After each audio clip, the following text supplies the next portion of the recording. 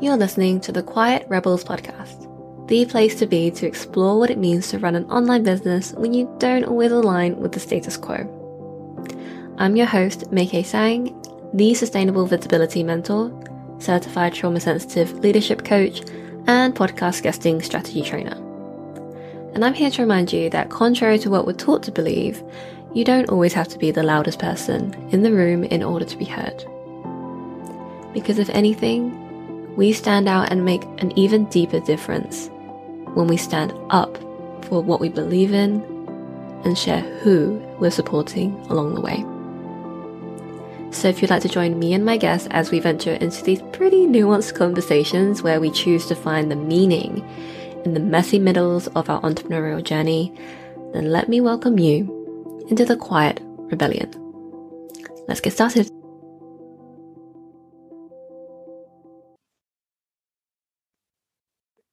Hello, wonderful Quiet Rebels. Today's episode is one that I've been so excited to record because it's just something that we need to talk a lot more about. And there has been a singular human in the space that we share who has been pioneering these conversations. And I'm so excited to bring them into the Quiet Rebels arena today because we're going to be talking about all things community design and facilitation. And who better to lead this conversation than Anna Hetzel. So Anna, thank you so much for coming onto the podcast today. Hey, I'm super excited to be here. Yes. Oh gosh, there are so many different directions that I know this conversation can go, but I would be so excited to hear what made you want to start talking about this, because I remember you ran a workshop probably a year or two ago about the facilitation work, and then since then it's evolved into what's now called Community Camp, which I'm so excited to join this summer, and all of the things. And so yeah, I would love to hear your journey into this. Why community design and facilitation for you? How far back do we go? I mean, wherever you want. So I have been, we've all been a part of countless communities throughout our lives. I've had the absolute joy and luck of when I was in high school, I was part of this really amazing secular youth group. So non-religious, but when you say youth group, especially in the United States, people think church youth group, but secular. We met every Sunday and we just talked. As students, we got to choose the topics, and then the adults would create an entire program around conversations. And it was incredible. I really believe that that space is why I am a critical thinking adult today, because I got to figure out who I was in a really safe space. And then fast forward, I became a counselor in that same youth group as an adult, which was really cool. I kind of got to see how the sauce was made, right? Like how did, how did that amazing experience come to be, and be able to facilitate those really amazing conversations to help high school students understand, what are your values? What do you think about these really intense topics that are just kind of being thrown around the hallways? And so just really seeing how a really intentional community can actually change someone's life, and then becoming an entrepreneur and joining online communities and going, oh my God, this could be so much better. I was a summer camp counselor. I was a counselor in this youth group. I was a teacher for a really hot second. And so understanding how to create great spaces where people feel comfortable is not magic. I think that there's this idea, especially in the online business world, where it happens magically, or that person is just naturally great at facilitation and they just find the right people. Some of it is luck, but all of that comes from intentionally creating the right space, right? Meike, you're all about intention, right? And you take things really seriously and you really think things through. And so that transfers over to community design as well, right? Creating a great online community experience is much more than throwing up a Slack channel and tossing people into it and saying, have fun. Cross your fingers. Hope you interact and get to know each other. Okay, bye-bye. That's how it can feel, for sure, yes. And that's how a lot of people do it. They stop at onboarding, and then there's nothing after the onboarding experience. or there's very little after the onboarding experience. So that's the semi-long trek of being a student to being a counselor to being a camp counselor to now being a camp counselor again in a different way with community camp. Oh gosh, yes. I remember thinking, on sales pages for, courses and memberships, anything that does have a community attached to it, it's always like considered a bonus. And to me, it's always felt like isn't it a given, And I almost feel like, oh yeah, this is just to stuff the bonus stack, right? And so what you were saying earlier about kind of like the intention is so important, and to carry through on your promise as well. So what you see up front is what you get inside as well. And what I'm hearing is that there's quite a disconnect, or it's like a lack of thought around the community aspect of a lot of these programs. Yeah. And so actually can I ask you a question? Yeah, of course. So to kind of give a live example of that miss of expectation where community is a bonus, but when people see it, they think a lot of things. So when you hear the word community, what do you think and feel when you hear that word? Well, I'm going to draw some experience from a live community. Wait, do you want me to say a good one or a bad one? Because I can bring both. Both are incredibly relevant to this conversation. Bring whatever you want. So recently I started taking some dance classes, and I'm a two left foot dorky type of dancer because I've never been good at dancing, but I would like to be. So that's why I'm there. And so there's a studio in London, and its key point is diversifying fitness, and not just in terms of the different types of fitness and different types of dance, but actually the kind of teachers that they bring in, and that you can tell that they are from all different sorts of backgrounds. They have different identities, but we all come here from all walks of life, and we're here to do the same thing, which is to have fun, get fit, and support each other. And so I was very, very resistant to the idea at first, until my friend was like, come on, like, this community, they are so supportive. They're not there to judge you, that they are there to really cheer you on as you develop your skills as a dancer. And I felt that so much because, like, at the time of this recording, over the weekend, I went to an open day where you got to try out as many classes as you wanted, so long as your body could stand it. And the entire day, everyone was just rooting for each other, supporting each other, and not dismissing themselves in the process. Like, they didn't have to worry about how much space they took up. There was room for everyone. So that's what I look for in communities, whether it's in person or virtual. And so, of course, on the flip side, I've experienced the opposite of that, where it feels like everyone's fighting for themselves. And because sometimes when a community is too big, and it feels like you have to be the one to raise your hand the fastest in the Zoom room to even, fingers crossed, get a spot to be coached. I personally don't like that feeling, because it feels extremely competitive, and it's kind of like, oh, well, first come, first serve, tough if you didn't get the spot, So it's kind of like being able to have everybody gets to take up space without monopolizing the time of the facilitator and the leader. Yeah. So there's a couple things that come out of those stories. One is when you hear the word community, you bring all of those experiences with that word. And so thinking about that first example that we were talking about of like community as a bonus or as an add-on. Yeah. Community is never a bonus or an add-on. That word carries a lot of weight, and we all bring a lot of good and bad experiences into that space.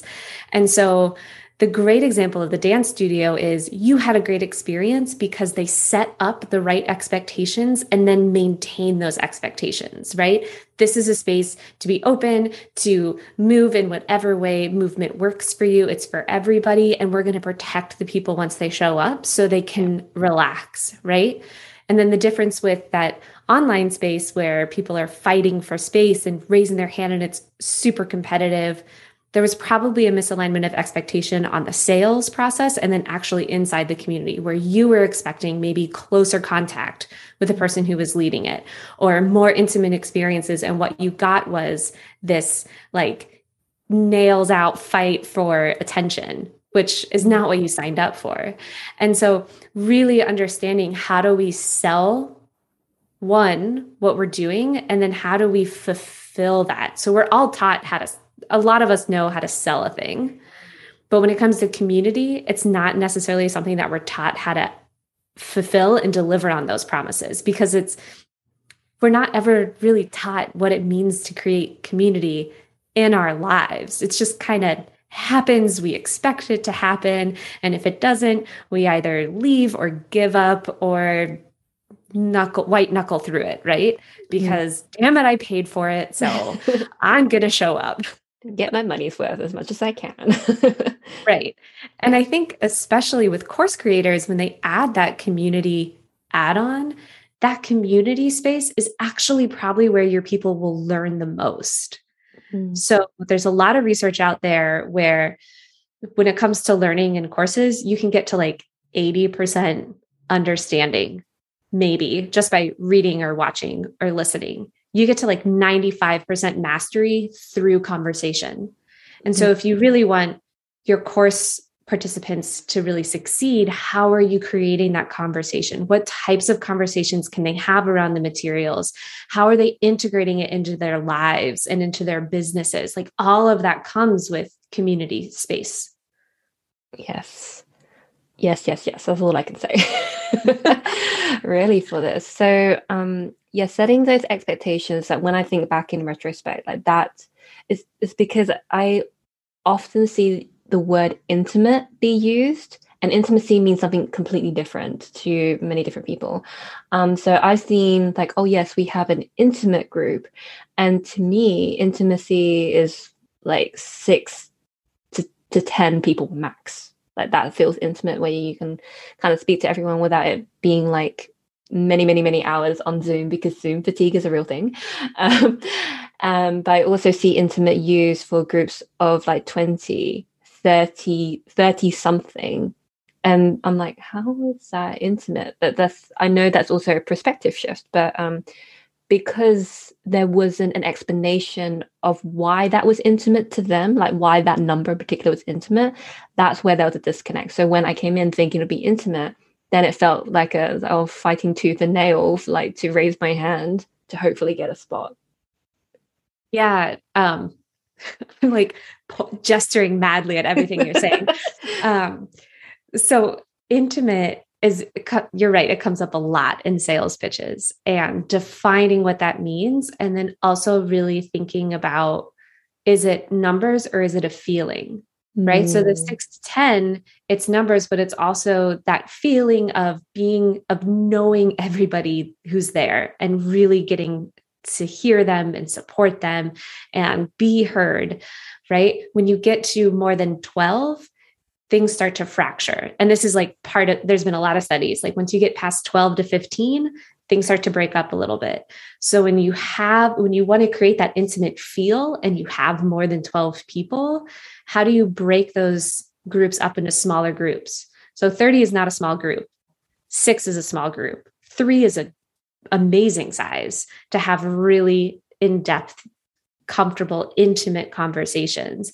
And so there's ways to create an intimate feel with 50 people, but that comes into the design of how you build the space. Where can people have those like campfires, small, intimate moments within a larger space? That's a really good point that you mentioned. That it's not necessarily the number, but the feeling that you would love everybody to be on the same page with. It's like, oh, this is what it means. Like, this is what we get to do because of this kind of size and the kind of conversations we get to have, etc. So, yeah. And I saw your gestures getting bigger and bigger when I was just going on like a little mini rant there about intimacy. And I was like, oh, okay, I know you have a lot to say. So come on, tell us all. So one of the questions, so clearly setting expectations is one of the big things. So what are some of the expectations that you found that come with the word community in your experience? Oh, that's a long list. It's a lot of feelings words. And when you get into feelings words, it gets really tricky when it comes to building a structure and business around feelings. So when people hear community words like mutual concern and a sense of safety or enough sense of safety, support, conversation, sometimes it's friendships, sometimes it's just people that you know. It kind of depends on what that space is. The answer is always it depends, right? If you're building a thousands person membership, the idea of community that people are going to come with is going to look a lot different because of the space that you're offering, right? We all have tons of communities that we're a part of right now. Probably maybe your 2 or 3 besties that you hang out with for hours and hours and hours. That's a very specific type of community, and we show up very specifically for those folks. Then maybe you have your family, which is a very different type of community and can be complicated and fun and stressful and all of those all at the same time. And you show up differently for that space, and you know the expectations that you're going to have there. There's the business community. There's maybe a mastermind that you're in, right? So we're all these different, not necessarily versions of ourselves, but different facets of ourselves show up in different spaces depending on what that space is for. So when you go back to those expectations, the first question to really ask yourself is, why do people want to be here? Right? Why? It's probably not to learn how to write a great page if you're a copywriter, right? You've got to like think a lot deeper, right? Why would someone want to show up in my space? What are they feeling? What type of transformation are they trying to find? Those are the expectations I need to be aware of. And those are the ones I need to help talk about. And also, if there's something that maybe someone's feeling, say, you're not going to get this here. And that's okay that they're not going to get it there, but they need to know this is not the space for that. Right. Yes. So really thinking about who your people are. The really, really, really cool thing about community design is you don't have to make the decisions as the facilitator. You don't. Tell us more. So what do you mean? So there's a slight difference between facilitation and leadership. Right. And I think as business owners, we're coming at it from a sense of leadership. I'm going to lead this space. And yes, there's going to be times where you're leading the space.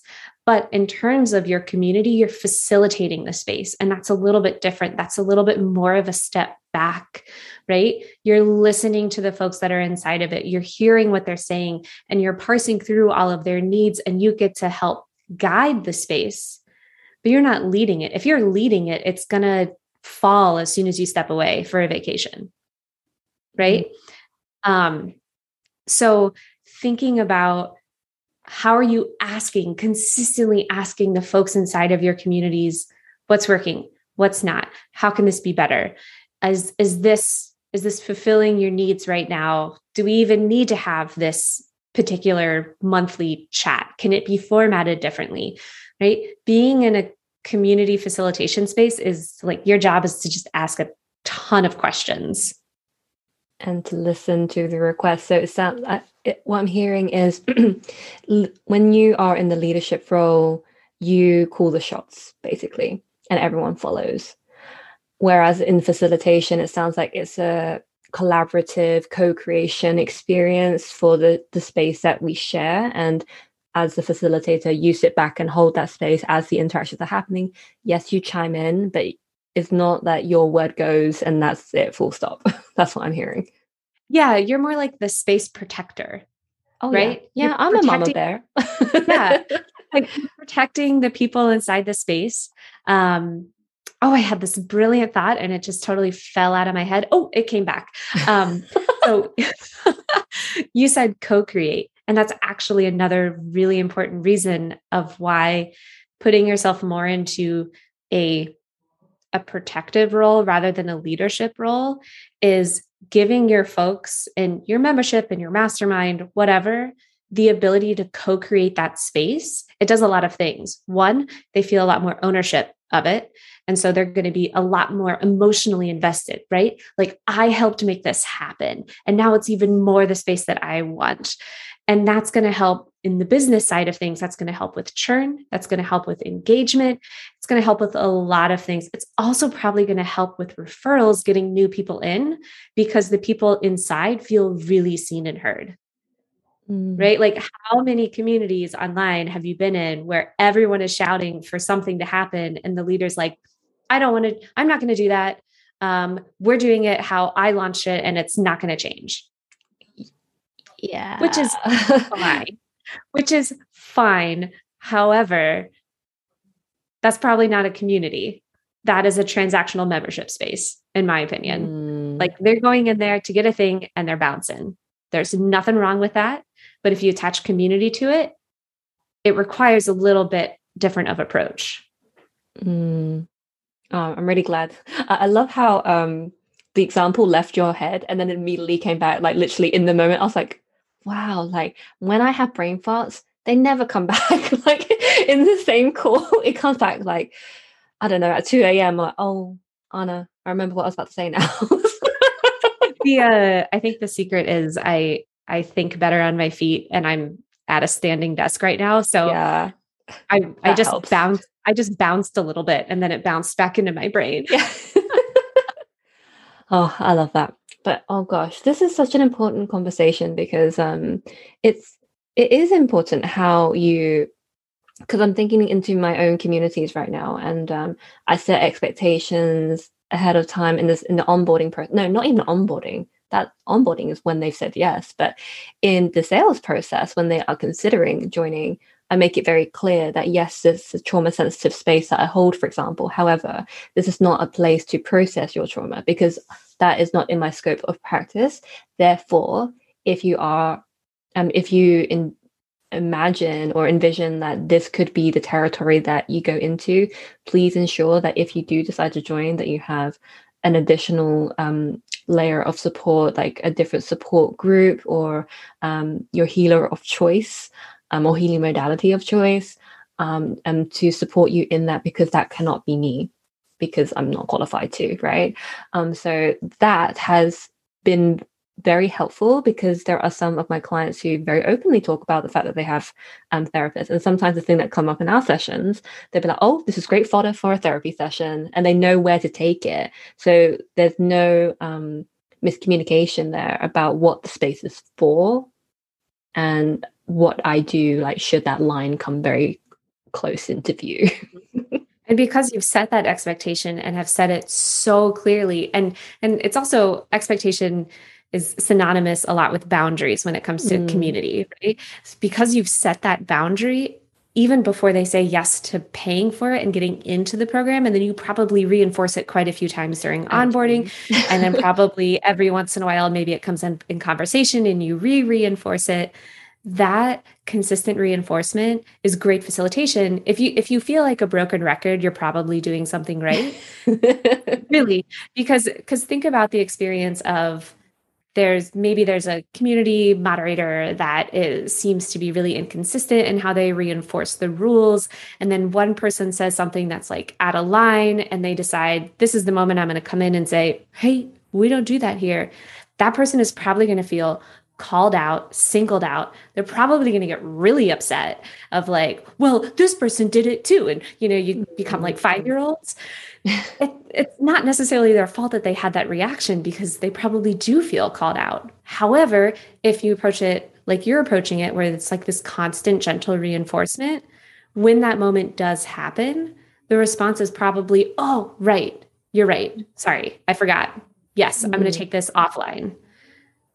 Right? Yeah. It's like, it's a facilitation tool. It helps people understand how to show up in the space. It makes your job easier because you probably don't have to, yeah, you probably don't have to deal with the throwing paper up in the air being like, but I thought I could process this here, right? It's like, well, I've been telling you over and over again that you can't.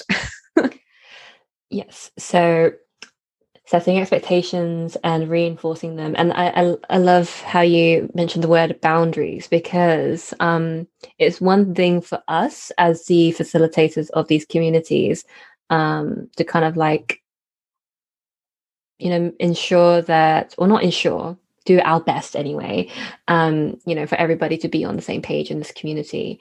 but there can be times where it feels like it's kind of like the control. Actually, no, I don't even like using the word control either. Basically, what I'm trying to say is, we do need to include ourselves as a member of these communities as well. We're not outside of it; we're in it. And so, what can that look like in a healthy way? Because I know you have awesome soapbox moments about boundaries. So, can we watch you on a soapbox? How much time do I have to talk about boundaries? As much as you want. Go for it. I've been known to rant for a very long time about boundaries. Boundaries are a gift to yourself and to the people around you. As an online business owner, there's a lot of pressure to like say yes and try new things and like be vulnerable and be authentic and whatever that means, right? I love how you just censored yourself for it. Whatever the I couldn't remember if I could curse on this show or not, so I just did my best. And that's actually a really, in my opinion, horrible advice. When you tell somebody no, or when you tell somebody, I think the no sandwich maybe came from you, right? Where you give like a no sandwich. Was that from you? I called it the yes sandwich, where it's kind of like you acknowledge what they're going through, but then share your request and then round off in a way that's going to be a lot more easier for them to be agreeable to it, because it's kind of like I didn't jump straight to defense, because that's what happens if we kind of get the order wrong. It's actually, technically, it is a no sandwich. It's not actually a yes sandwich, because the sandwich is actually what's inside the bread. Yes. Right. So yes, you are correct. I just misnamed it. So first line is, thank you so much for reaching out, or thanks for this idea. Second line is, however, unfortunately, sadly, whatever the no is, and then you gently reinforce it in the last line and maybe give another option, right? That isn't, it can be scary to do, like when you're interfacing with clients, when you're working with a community member that's asking for something that's just beyond your ability to deliver. It can feel really gross and bad saying no. You probably feel worthless or not good enough, maybe an imposter, or like maybe I'm not worth the money that I'm charging because I'm saying no. And oh my God, maybe they won't come back and work with me, right? And your brain just spirals. However, think about the relationships that you have where you understand the boundaries within which they work, right? Knowing I show up in this way and this is what this person wants from me, you can relax into it and you show up, you do it, you interact, and then it's done. That's a beautiful, beautiful, beautiful gift, right? We all have relationships where we feel like we give a lot more than we want, but we don't know how to lock it down. And we also have a lot of relationships where we want to give more, but the person has asked for not more. And that also, like, I like it when people tell me what they don't want. Yeah, me right? too. I'm like, oh, I respect that. Thank you. Yeah, cool. I only have to do like the 10% of the 100% that I was going to do. Awesome. Done. You got it. I'm a people pleaser. So when people are like, I do not need all of that, I'm like, oh, great. That's a relief. Yes. Oh gosh. Yeah. So when it comes, sorry, go ahead. No, I was just saying, Brené Brown apparently is the one who said this. Clear is kind. Yes. And something to think about, coming back to the community thing where you were saying you're a part of the community, and Brené Brown just brought up this other quote for me. So pulling it back to the community discussion, being a member of the community, there's probably a lot of questions of, do I share too much? Do I not share? How much do I share? How much do I show up? Am I showing up too much? Am I overrunning all the conversations? Where do I make space for other people? And then it gets into that question of vulnerability and authenticity and like being open and like, yeah, this is my messy life. So Another great Brene Brown quote is, I might misquote it, but the gist is, vulnerability without boundaries is manipulation. So if you show up and you're really vulnerable, but then you don't put boundaries around it, you're just kind of like, what do I do with that? The other person is like, okay, what do you need? Now what do I do? And so being really clear of, if you're being vulnerable as a facilitator, how do you follow that up with a question? How do you follow that up with a clear ask, right? Not just, my life's a mess today. Ooh, right? Okay. Oh gosh, even that example right there, it's like, what do I do with that? Like, that leaves everyone in flux. Like, how are we supposed to anchor ourselves right now? So we need an anchor through boundaries, is what I'm hearing. Yes. My life's a mess today. What would be really helpful is if someone else could do this, or my life's a mess today. I'm going to take a step back from the community today so I can like have a nap, restore, and I'll be back tomorrow. Right? That's vulnerability with a boundary. Like, this is what is happening, and this is what I need in order to continue on. And as a facilitator, you can be the role model of that. Yes. Understanding how much you want other folks to share. Like, if you want a really vulnerable, intimate, open space, you have to be willing to get there with them and show that it's okay, but also show where the limits of that are. I really appreciate that you mentioned this, because when some folks hear that I'm certified now in trauma sensitivity, in their mind, a lot of the time they overshare, right? And I had to be trained to know when to stop the share, of course, in the most loving way, because actually it's not about whether or not someone is comfortable and enough to share with me, because like I seem to, like, sometimes when I first meet people, they tell me like their deepest, darkest secrets, and I'm like, wow, I just met you.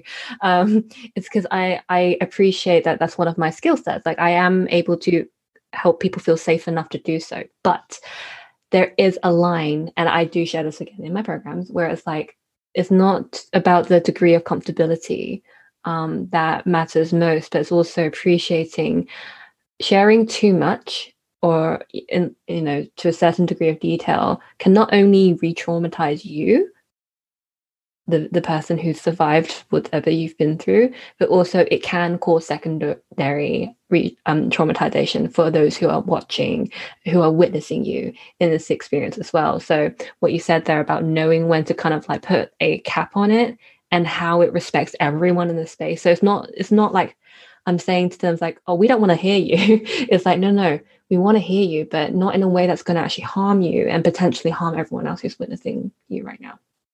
Yeah. And I think one of my community campers called it like Anna's thesaurus of nice things to say to silly people, or something like that.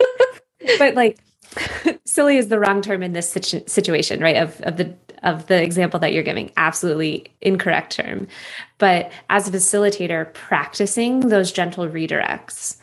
If you are facilitating a live group coaching program or a online program, how do you gently redirect to keep the container of the space? So the number one secret of community building is all about boundaries.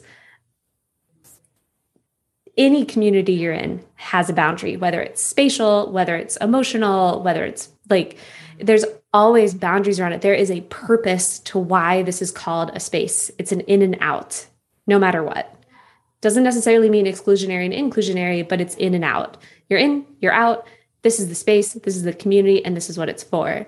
And so practicing how you as a facilitator want to do those gentle redirects. It sounds like you have like a lot of practice, and you have the ways that you like to pull people back into, this is the space, right? And so things like the no sandwich that we talked about, things like, I'm really grateful you brought that up. Maybe you and I can chat about that offline, but I want to make sure that there's space for everyone to share, right? And sometimes we all tend to monologue. I'm monologuing right now. And how, as a facilitator, do you help them feel seen and not silenced, but also remind them there's other people in this room? Yes. Oh, that is such a It's so nuanced.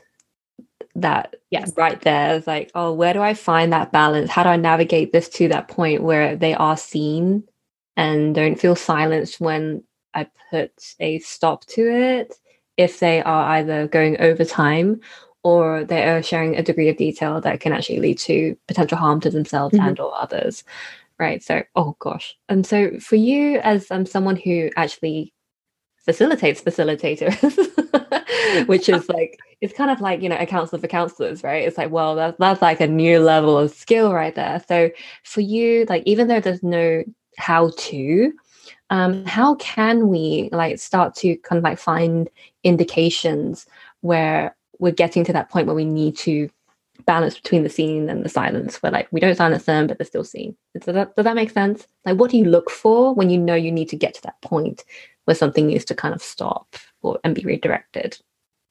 Ooh, that'd be a hard question to answer without a specific example. I think that's a good question. The annoying answer is always it depends. And I think the question to ask yourself is yourself, the listener, not you, Make, is understand what you're comfortable with and why you're comfortable with it, what you're willing to be uncomfortable about, but still can hold that space, and what you are just actually not equipped to hold space for. Right. So as a facilitator, you're never going to be comfortable with every single conversation. There will be some conversations that's absolutely inappropriate for the space that you have designed. And that's what codes of conduct are for. So you can start kind of imagining like, okay, this space is not for discussing this or this or this. It is specifically for business or systems or sustainably being, the sustainability incubator, like it's sustainably being out there in the world, right? There are specific boundaries around that space. And so internally, as the facilitator, know what you're comfortable with, know what you're uncomfortable with, and know what space you cannot hold. And there's nothing wrong with not being able to hold a space. When you find a space you can't hold, be aware of it, say it out loud. And if that's a space that you wish you were able to hold, go practice and research, read books, learn, find another coach to help you teach you that, right? Always be questioning why you're uncomfortable with something. And I think that's what makes you a great facilitator, because you're only coming in with your experience. There's countless other folks in your space that are coming in with all of their experiences. There is absolutely no way you can empathize with everybody, but there is a way for you to make sure that they feel seen if it's appropriate for the space. I like that caveat there. It's like, if it's appropriate, right? Because, right. Of course, especially because I'm also a recovering, like, well, you didn't say recovering, but like, I am a people pleaser, but I'm trying my best to recover from it, because that can like just lead into territory that I'd rather not discuss right now. But I digress. It can feel so easy. It can feel easier to kind of like let go of all your boundaries to try and appease everyone, especially because you don't want any conflict to arise. But being able to stand in your presence and to know what is appropriate and what is not, and to be honest with your folks, set those expectations beforehand, reinforce them, has been nothing but helpful. Like, there have been times when there was a very mild conflict in my communities, and because of how the expectations were set, they resolved it right then and there. Like, I didn't actually need to interject at all. they made a request respectfully, the other person responded, acknowledged their potential wrongdoing in the original action, and then they just resolved it. I was like, oh, that's very cool. Okay. And so what you said earlier around, when you are facilitating, you invite people to be a part of the creation process, and so they are more emotionally invested, and like there's a sense of ownership that they have, not ownership in the sense of like, oh, this piece of the community is mine, but it's like, no, I have a role here as well. I have a responsibility as well as a member. Yeah. Yeah. And I know that Okay, now I don't want to stop your train of thought because you may bounce and it may not come back. So what were you about to say? I was simply agreeing with you. Okay. Helping your folks find their role and sense of purpose within the greater purpose of the community is your job as the facilitator. Something to bring up as we're talking about this is unequal participation is absolutely expected and okay. And what I mean by this is even if it's a small group, 6, maybe 4, there's always going to be a few people that are just listening. Lurking doesn't exist. Listening is an active state. And there's, even if you have a group of 1,000 people, you're still going to have those 50 core members that make the community come alive, right? And I think as a facilitator, letting go of trying to get everybody to engage at the same level at all times, because it's just not going to happen. So how can you give people permission to show up in the role that they can and want to show up? That's your job, right? The line that I just said, where there is no lurking, listening is an active state. Sometimes that's all you need to say for the people who just want to listen and be like, you have permission to listen. If you don't want to have your video on, have your video off. Video off does not mean unengaged, which is a big pet peeve of mine. Like sometimes I'm super engaged, but I don't want to be on video. It doesn't mean I'm not listening. I'm actually listening better because my video is off. So how do you give people permission to show up in the way that they can best show up? That is facilitation. You can't control their experiences. You can help hold them in those experiences. I feel like this needs to be like on a plaque somewhere, that listening is an active state, because there is so much I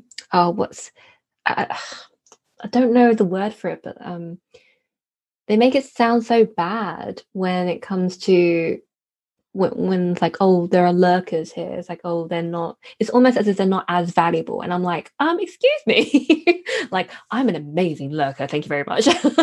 And sometimes the quote unquote lurkers could be like your biggest advocates and you just would never know. And so it's kind of like, it's letting go of the attachment that what you see is what's happening. There are plenty of things that are happening that you just cannot see. And that can be scary for us to let go of, because like, oh, we don't know it's actually happening. But if we trust that it's happening, then the participation may be different from one or another. Some people like to verbal process. Some prefer to process their thoughts through the written word instead. And I just felt so validated when you said, oh yeah, I listen best when the video's off, because I used to feel bad for having my video off, because I used to be pointed out for that, oh, everybody needs to have their video on. And I'd be like, I can, but that naturally saps my capacity faster, because I have a history of anxiety, and it still exists within my body, and it activates much faster when I'm being seen when I actually don't want to be. So the only other space that I've ever felt like it was okay for me not to have my video on was when I was being trained in trauma sensitivity. I would say, hey, I'm just having one of those days. My video is off, but I'm here, I'm present, I'm going to be in the chat. And then my mentor would be like, thanks for letting us know. Like, there's no like, oh, come on, Maggie, put on your video. It was like, no, you do you. Thanks for letting us know. So there we go. It's like the request, and there was boundaries. There was vulnerability around the fact like, hey, I'm not at my 100% where I would, I put my video on and you can see me interact, blah, blah, blah. It's like, no. I'm here though. I still showed up anyway. I'm just not having my video on today. So to take that a step before that, how do you as a facilitator give your folks permission to show up in that way without them having to explain it? Right. And I'm not saying that your facilitator did anything wrong at all. Right. But how do we give people permission to show up in the way that they do? And so they can just show up. Right. And for me, I'm hearing, and you can stop me if I'm making this assumption, I am also a person that's like, if my video is off, because I'm usually like engaged and like on fire and dancing around, right? But some days I'm having just real shit days. Oh, sorry. Yeah. Can I curse on this podcast? Yep. Now I know I just need to give it a certain rating, the E explicit rating, but no worries. You can swear if you want. Sometimes I'm having really poopy days, as my little niece would say. And I just don't want it on. And I feel the need to have to explain, right? That I'm still here. I'm just really tired and maybe still in my pajamas. I just like don't want to, I want to try, but I can't try that hard, right? That's fine. But also when we do that, maybe check ourselves, right? Of like, why do we feel like we have to explain? Exactly. It's like, what would they think of me otherwise, though? Right? Right. Yeah, I know that's definitely the case for me. When I explain, no one asked, no one expected, like based on what like how I'm receiving their body language if they're not actually speaking. But I do. It's kind of like when you say yes to something, sometimes you don't need to explain why you say yes, but why is it when it comes to the no and, you know, asserting our boundaries there, do we feel the need to explain that, to justify it almost? I think that's the thing, right? So yeah, and it goes into that question of vulnerability, right? Why are you sharing in that moment? Right? Are you sharing it because you actually need support in a certain way? Then say that, right? Like, hey, my video is off. I'm just having a really rough day. Like, it'd be really, and if depending on the space, right? I would love like random hilarious gifts just dropped in my DMs because I need somebody to lift me up, right? Like make an ask in that space. And it's just a little case study. Whenever I do live workshops, I give at the beginning of every workshop, even if people have been in multiple of mine, there's always Zoom rules at the top. This is how we interact with ourselves. You can have your video on or off. There's no judgment. You can come on, you can come off, like you can blink in and out. It does not matter. Show up how you want. The times where I don't say that, people justify why they're going on and off video. Interesting. Right. So it's a real good indicator as facilitators, even if I'm a very engaging, interactive person, but how can I make sure I'm giving permission to those who don't show up like me and be okay with that and trust that they're getting what they want and also giving them space to advocate for what they need. And so when we go back to that conversation about listeners, not lurkers, how can you help your listeners integrate whatever they're hearing? Is there maybe a worksheet that they need instead of thinking out loud in a chat, right? How can you give them other tools to think about different modalities of learning and experiencing and connecting with others? How do people engage and think and grow in the world? And where is your own limit for being that? Because you can't be everything for everyone at all times. Yeah, exactly. It needs to definitely be a two-way street here. Like meet them halfway. Right. And they got to meet you halfway as well. But if you're noticing that maybe the majority of the people in your community are like, I hate the term introverted, extroverted, but like are offline processors, right? Maybe they journal, maybe they write, and they want to think a lot before they go pop something into the Slack or share something in a video call. How can you give them enough time to prepare so they feel comfortable doing that? Oh yeah, I definitely attract a lot of folks who they don't always ask questions and towards the end of a training, for example.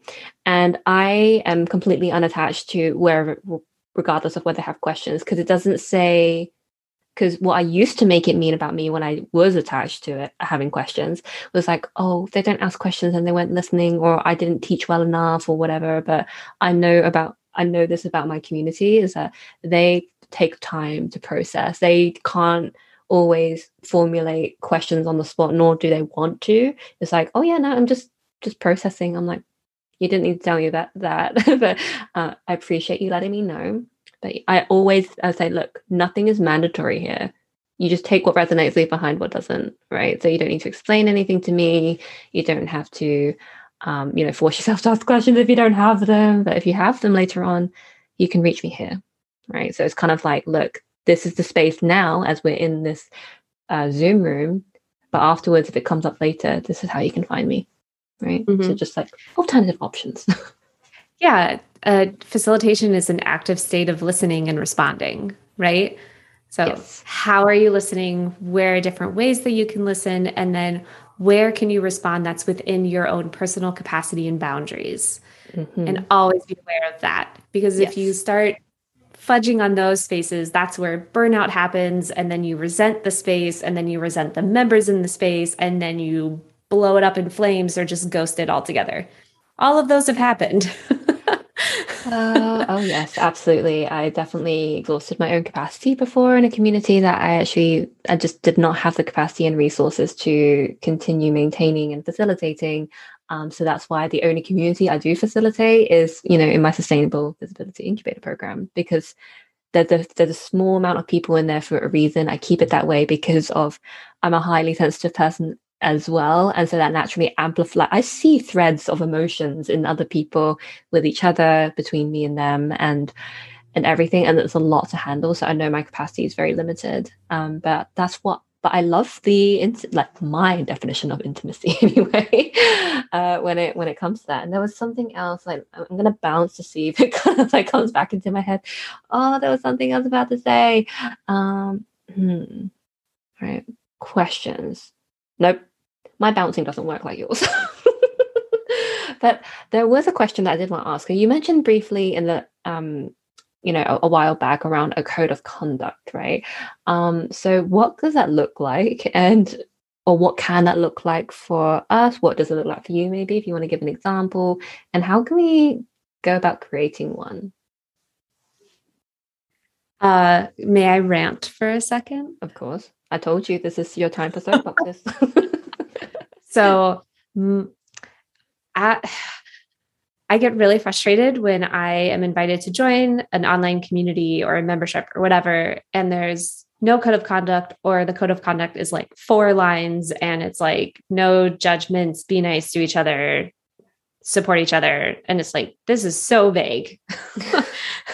Like, does this actually mean anything? And as a queer trans person, knowing that spaces are protected is really important to me. Yes. And when I'm joining a community that maybe I know it's going to be really good for my business, but their code of conduct is either non-existent or 4 super vague sentences, which to me signifies this is just something that you thought that you should do and you don't actually take it seriously, and maybe you don't follow through on it. Like, that's where my brain goes.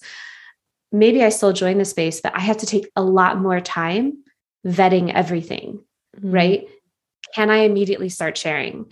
What are other people saying? Who is in this space? And is it safe for me to share what I need to share in order to get the support that I need, right? How much of myself do I bring to this space? It takes me a long time to figure out my role, like my avatar within that space.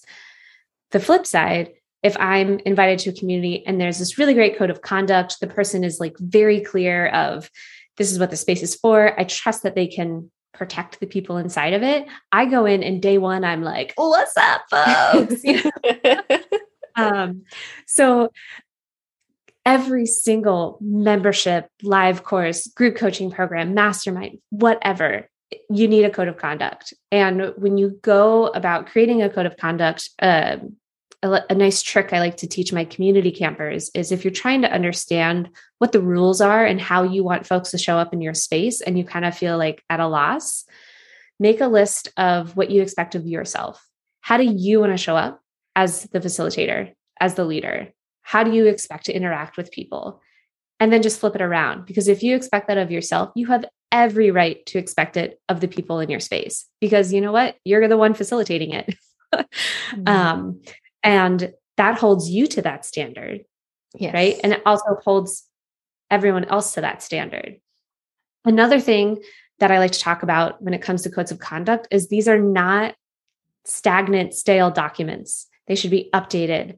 If something happens, go update it in your code of conduct if it's not clear, and then let everyone in your space know, hey, I just updated the code of conduct, go check it out. So it's like new, fresh, aligned. Maybe something happens and you're like, ooh, didn't anticipate that happening. Need to add that in. Whew, that was messy. And another final thing is, once a month or at some regular interval, look at your code of conduct and then go do some further education for yourself. So if you say, This is a space that's welcoming of all people, regardless of race, gender, class, ableism, neurodivergence, whatever. Like, choose one of those and go learn more. Mm. That's your code of conduct is your training manual for your team and for yourself. I remember what that brain fart was, by the way. And just taking that moment there, I appreciate that the approach that you're bringing to the table for us today. It's really, again, like we are a part of this. We're not separate from the spaces that we hold. We are a part of it as well. So being the living embodiment of your code of conduct, it gives you every right to kind of like want that from others because you've communicated it and you live and breathe it. And yeah, I'm just thinking now, like, oh yeah, need some clarity there of code of conduct. And it definitely makes you reflect on every space you've been in as a community member. And also if you are someone who actually has a group offer that involves the community, kind of like, oh, what did I do there? And what could I have done? What can I do now that I know more than before? All the vibes. And what is your plan for failure? So yes. all of us, 100% guaranteed are going to totally fall flat on our faces and mess up royally. It's just going to happen. If you're facilitating community, you're going to mess up. Yes. You're going to mess up real big or real small or in lots of different ways. This is the hard truth. So how in both your code of conduct and in how you conduct yourself, do you make plans for when that failure happens, right? What happens when you mess up? What happens when something goes awry? What are the procedures to like both help you feel safe as a facilitator and help to make sure your members know they can hold you accountable? Yes. Like there are so many spaces where I wish that there was a feedback form about the facilitators because I'm like, this space is cool. Y'all need to do some work. But there's no avenue for me to do that because I'm like, you've created such this cool space, but like, there's no way to give that type of feedback. And so I would encourage all of us to open ourselves up to that type of feedback of like, how am I as a facilitator? What am I missing? What can I get better at? What do you wish I did? Yes. Oh, feedback forms. Like I'm always asking for feedback and it has shaped me for the better. Of course, it stings of if it's feedback that you're like, oh, okay, I didn't realize that, but it's a big deal. Sometimes it takes me like legitimate weeks to bounce back from feedback, depending on how important whatever they focused on was to me. And then I'd think, okay, this isn't a personal jab. It is a suggestion. It is highlighting an area that is probably in my blind spot. To have created this reaction from this person who has taken their time to give feedback. So I'm always like, wait, they've taken their time to share feedback. So I should not ignore that. I shouldn't, disregard that because they've taken the time to try to better me in some shape or form, right? So that's super important. And by the way, the brain fart thing that did come back into my brain. So the bouncing just was delayed for me. When you mentioned about how we can't be everything for everyone and how we can communicate our boundaries in such a way where it doesn't leave us feeling resentful. So I naturally have a tendency for my clients to be like, oh yeah, you can reach out to me about this or that, right? So I offer Voxer support at a certain tier as well. And I have a Voxer etiquette document. And one of my favorite things in there is code emojis. So there are certain emojis that signal something. So there are the emojis with two eyes and it kind of looks to the side. Oh, yes. Yes. So it's like the ooh kind of emoji, right? So I'm like, use this emoji if you need me to like re-look at something or like you're like, oh, hey, I'm still waiting on this, still looking at this. So there are signals in there and addressing when they can expect responses because sometimes they can receive a response in the middle of the night because that's how I don't respond best on a time frame, on a deadline. So those eyes are an indication that, okay, I know you communicated to me like when you're likely to respond, but I do want to bump this up. So it's just kind of like some indications and signals. So it's not me getting my way. It's like, no. You need to know how I respond so you know how you can receive that support from me. But these are the things you can tell me where I can meet you where you're at as well. And that has been wonderful. Like code emojis are the best. So it's like a key for the boxer. I absolutely love that. And it kind of brings this conversation full circle about setting up those proper expectations and boundaries and really starting a community, membership, mastermind, group coaching program. I had somebody go through community camp that is building a fan base around her music. And I'm like, that's cool. It starts with a lot of introspection.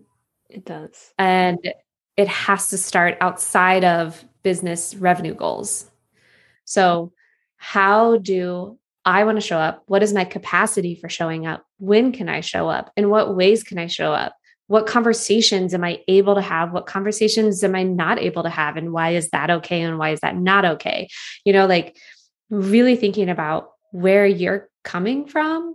So then you can communicate that to your people. So I was in this one community that I was like, this is freaking awesome, where she was very clear and direct of when she was going to be in the space. She's like, I will be here Tuesday and Thursday from these hours. I will respond to almost everything, but I am not going to even look at it outside of those times.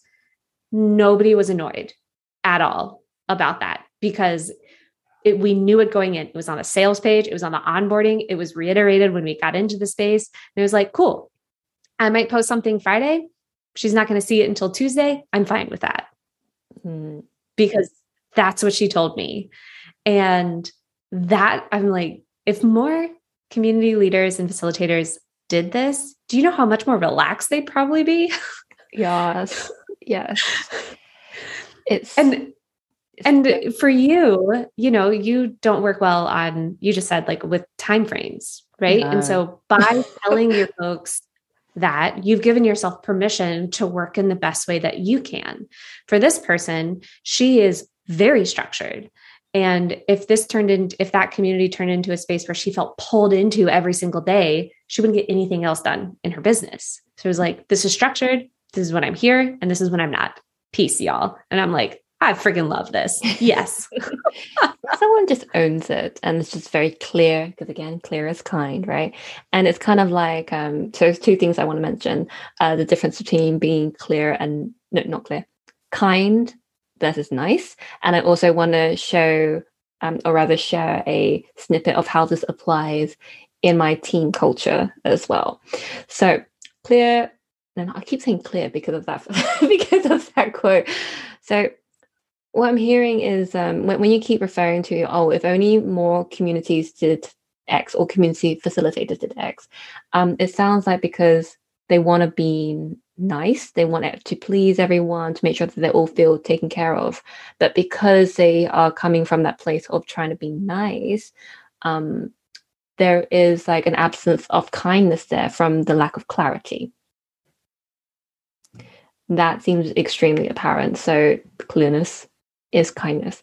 And the reason why I want to talk about team culture is because communities aren't necessarily just for our clients, it's also for our team as well. And so right now I call her the ditto to my Pikachu. So for any Pokemon lovers out there, like especially for those who watched the original Indigo League, like the first one, first season anyway.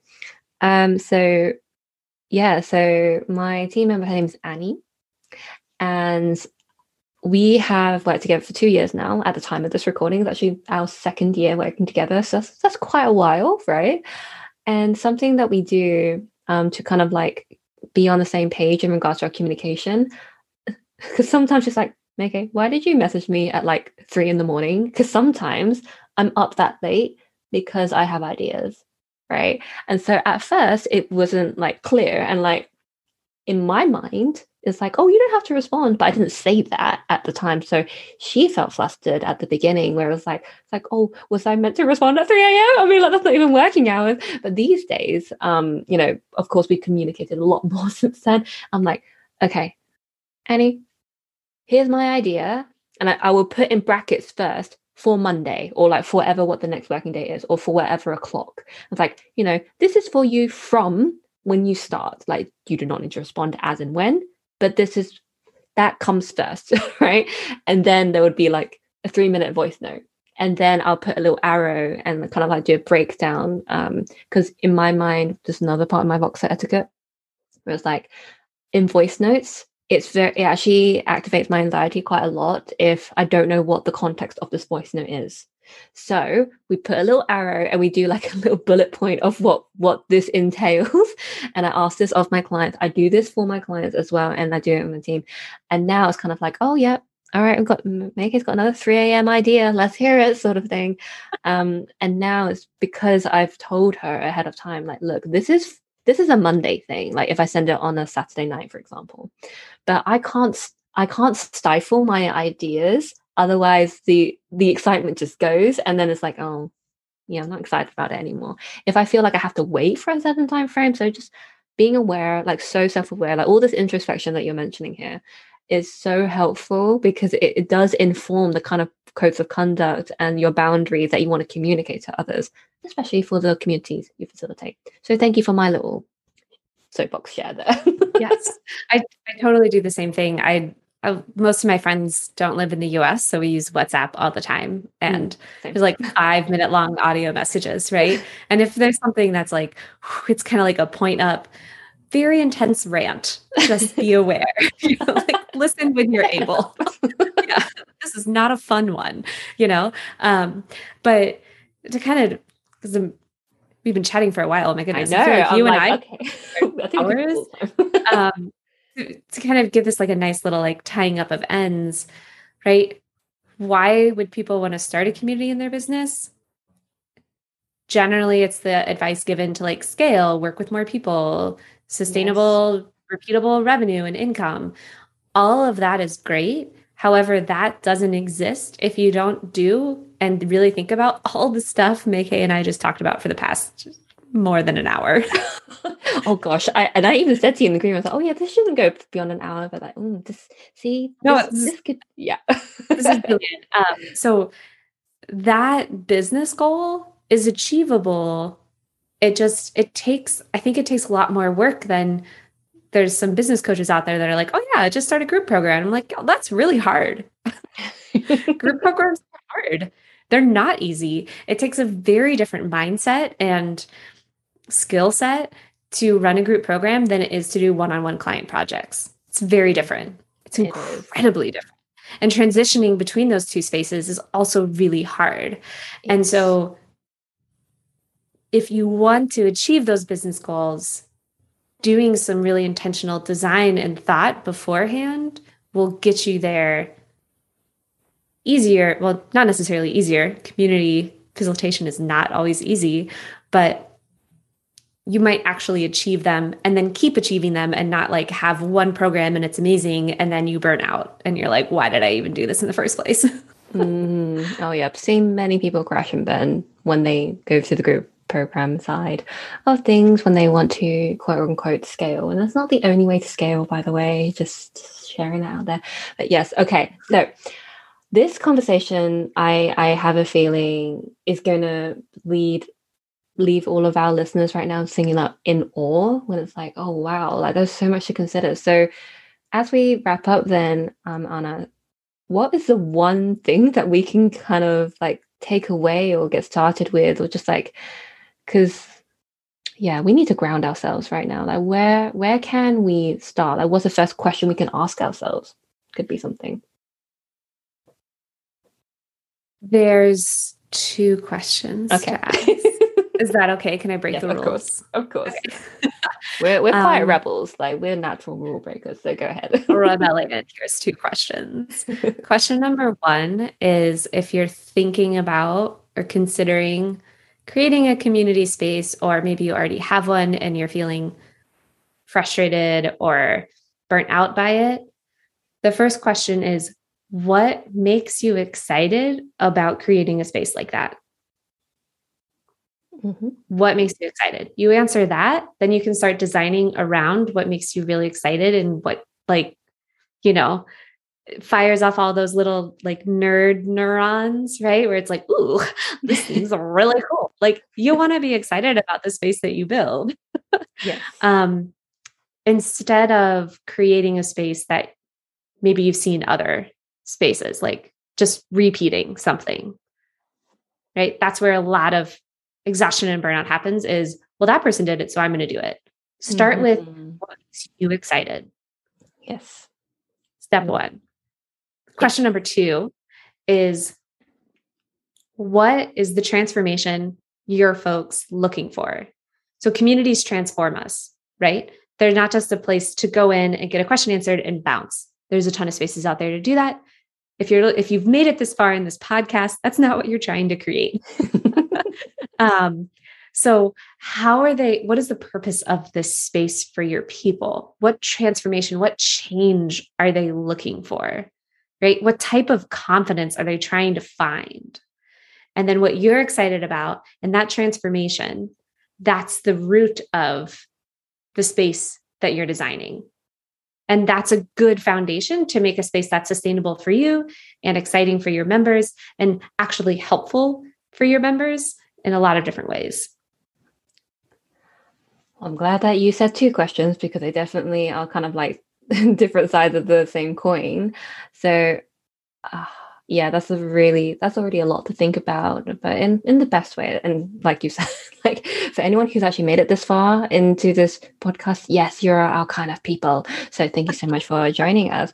So Anna, for anyone else who is clearly interested in community design to have made it this far in this podcast, where can they go to learn more from you? Whether it's because I know you've got a worksheet, you've got, of course, community camp.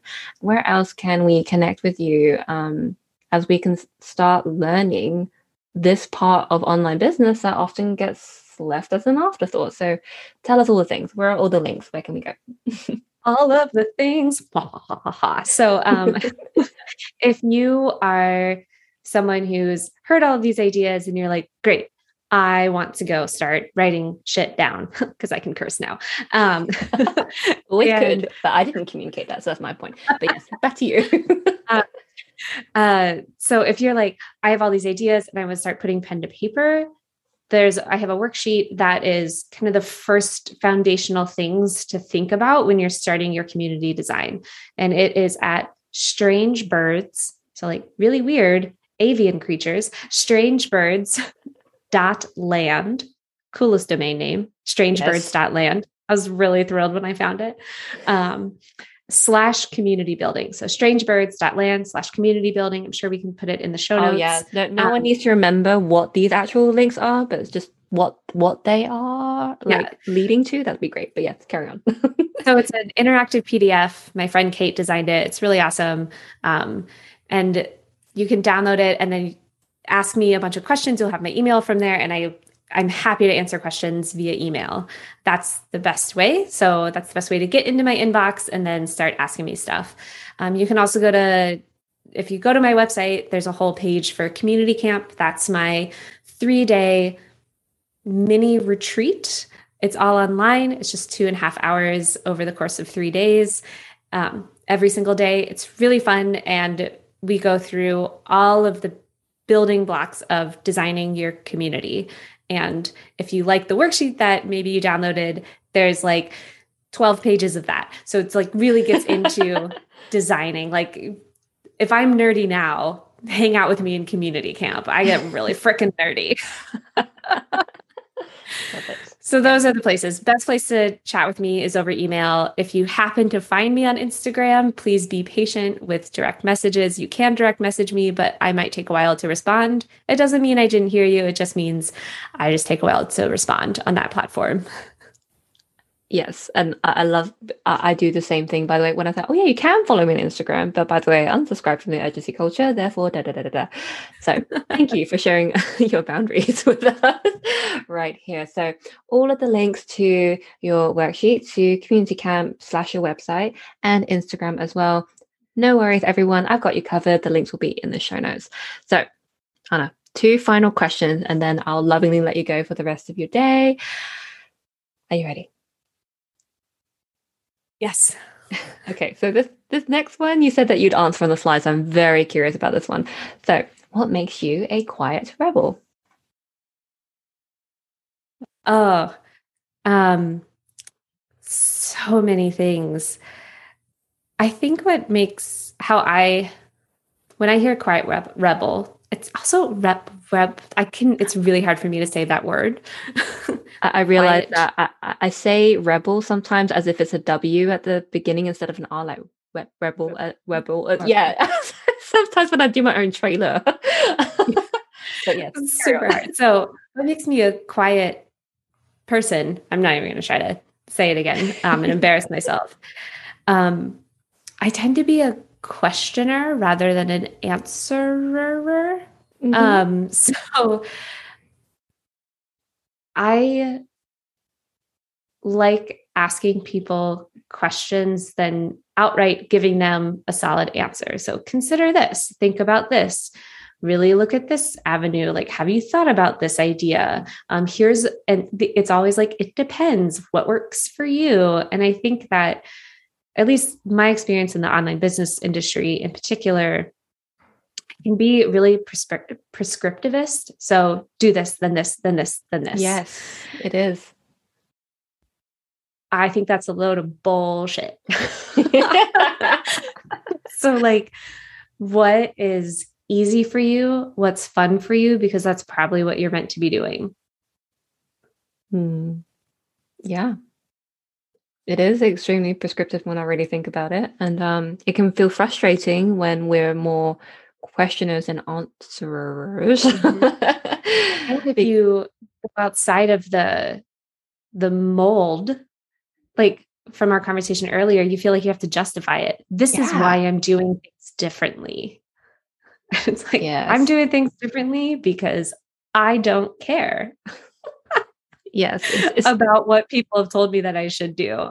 I quit my corporate job to have fun and be a nerd.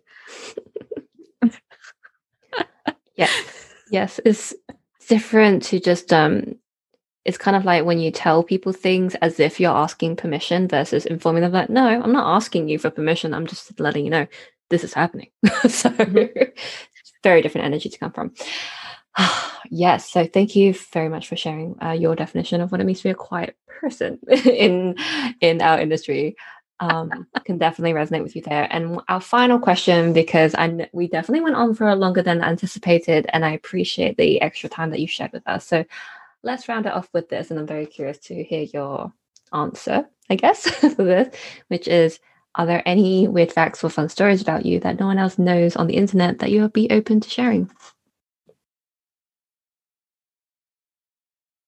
So, practice of boundary setting, I would say no.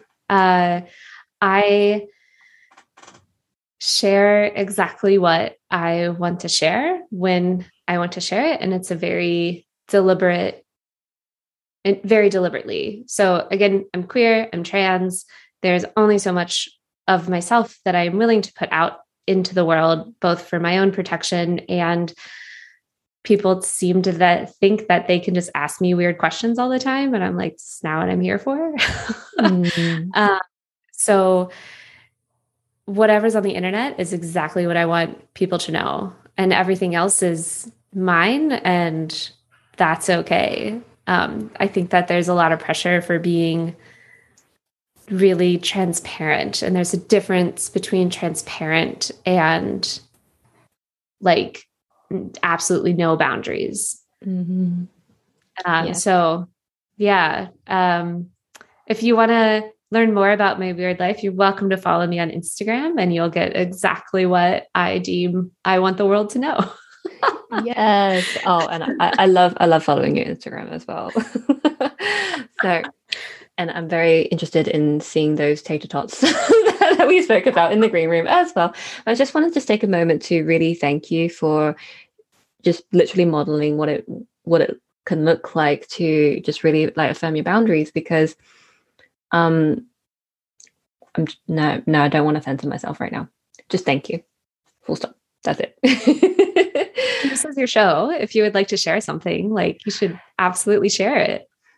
I just really appreciate it, because I have had a time when a part of my identity, which I very intentionally privatize and only publicize in very intentional areas. There's one time when that was exploited, and I had to communicate with someone who was just completely unaware of that. And it was a very challenging conversation. And so, yeah, I think that's really something wonderful to model, that you don't have to share anything about yourself unless you give your own permission to and your consent to. So just thank you for answering the way you have. You're the only guest who ever has done that. And now that I think about it, should it even be a question that I ask people because of this? Maybe it's something I should share in the onboarding process. Like, hey, I will ask you this question. Let me know if you'd rather not answer it. Right? So there we go. That informed the process even further. Brilliant. Yeah. I mean, I think it's a great question. And it could be like an invitation for somebody to maybe push outside of their normal zone and be like, oh, that was actually really fun sharing. And now, like, I realize that's a part of me that deserves to have more space in the world. Yes, absolutely. So I think much like the Quiet Rebels question, which is optional, but I always ask my guests ahead of time now, like, do you identify with this? Because if not, then I can leave the question out. And now that final question, the weird fact from the story one, that will also be optional now. So it's like, hey, do you want to answer this question? Because if not, that's cool. So thank you so much. You can follow my weirdness on my Instagram, and I mostly just repost my local library's Instagram feed because I think it's funny. So if you want dorky library content, follow me. Oh yes. So the links will be in the show notes, folks. Like anyone who wants to follow Anna. So just thank you very much for your insights, your wisdom, stories, and your soapbox. I really appreciate your soapbox rants. So much appreciated. And yes, this will probably not be the last time that I'll ask you to come onto the show. So just thank you very much for being our incredible guest today. Oh, such a joy. You're such a good interviewer. This is wonderful. Yes. I just like fist pumping myself. Yes. Thank you very much. Thank you so much for listening to this episode of the Quiet Rebels podcast today. For any links that have been mentioned in the episode, you can absolutely find them in the show notes below. And 2 final things before we wrap up for today. Number 1, if you do like the vibe and you're pretty new here and you're thinking, I actually might want to stick around to see what else comes up here, then I totally invite you to hit the subscribe button. And number 2, if you'd like to invite your friends and to help me spread the word to other Quiet Rebels out there who have yet to find our incredible community, then it would really help if you would leave us a review. So whichever app you're listening to this episode on, all you'd need to do is scroll to the bottom and there will be an option to write a review. Any words will be incredibly appreciated, so thank you so much in advance if you decide to do that. That's everything for today, so thank you again for joining us, and I hope that you join us next time. So until then, bye for now.